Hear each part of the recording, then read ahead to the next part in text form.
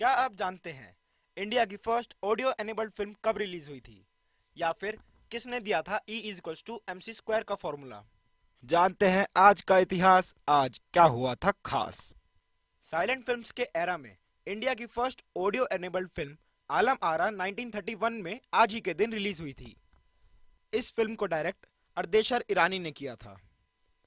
आलम आरा को first time Mumbai के Majestic cinema में प्रीमियर किया गया था।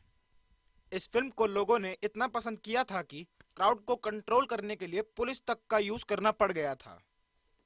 उस समय में रिकॉर्डिंग के लिए साउंड प्रूफ रूम्स नहीं होते थे, इसलिए फिल्म का काफी पार्ट नाइट में शूट किया गया था।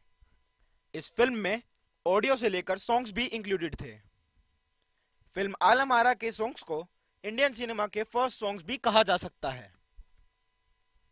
1879 में आज ही के दिन most intelligent person Albert Einstein का बर्थ जर्मनी में हुआ था। उनकी थियोरी ऑफ रिलेटिविटी साइंस के काफी प्रिंसिपल्स का सोर्स मानी जाती है। 4 इयर्स तक की एज में आइंस्टाइन ठीक से बोल भी नहीं पाते थे, लेकिन लाइफ में आए सभी हर्डल्स को क्रॉस करके वो 20th सेंचुरी के सबसे फेमस साइंटिस्ट बन गए। उनके काम के वजह से आइंस्टाइन को जीनियस वर्ड का दूसरा मीनिंग बना दिया गया। आज के एरा में सैम ब्राउन बेल्ट कई कंट्रीज की मिलिट्री और पुलिस यूनिफॉर्म बन चुकी है।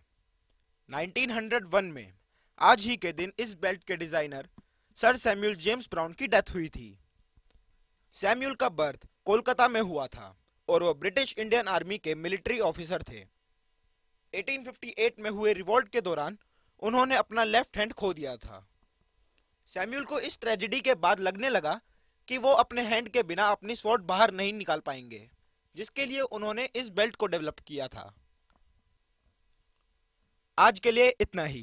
कल जानिए शहीद मेजर संदीप उन्नीकृष्णन के बारे में।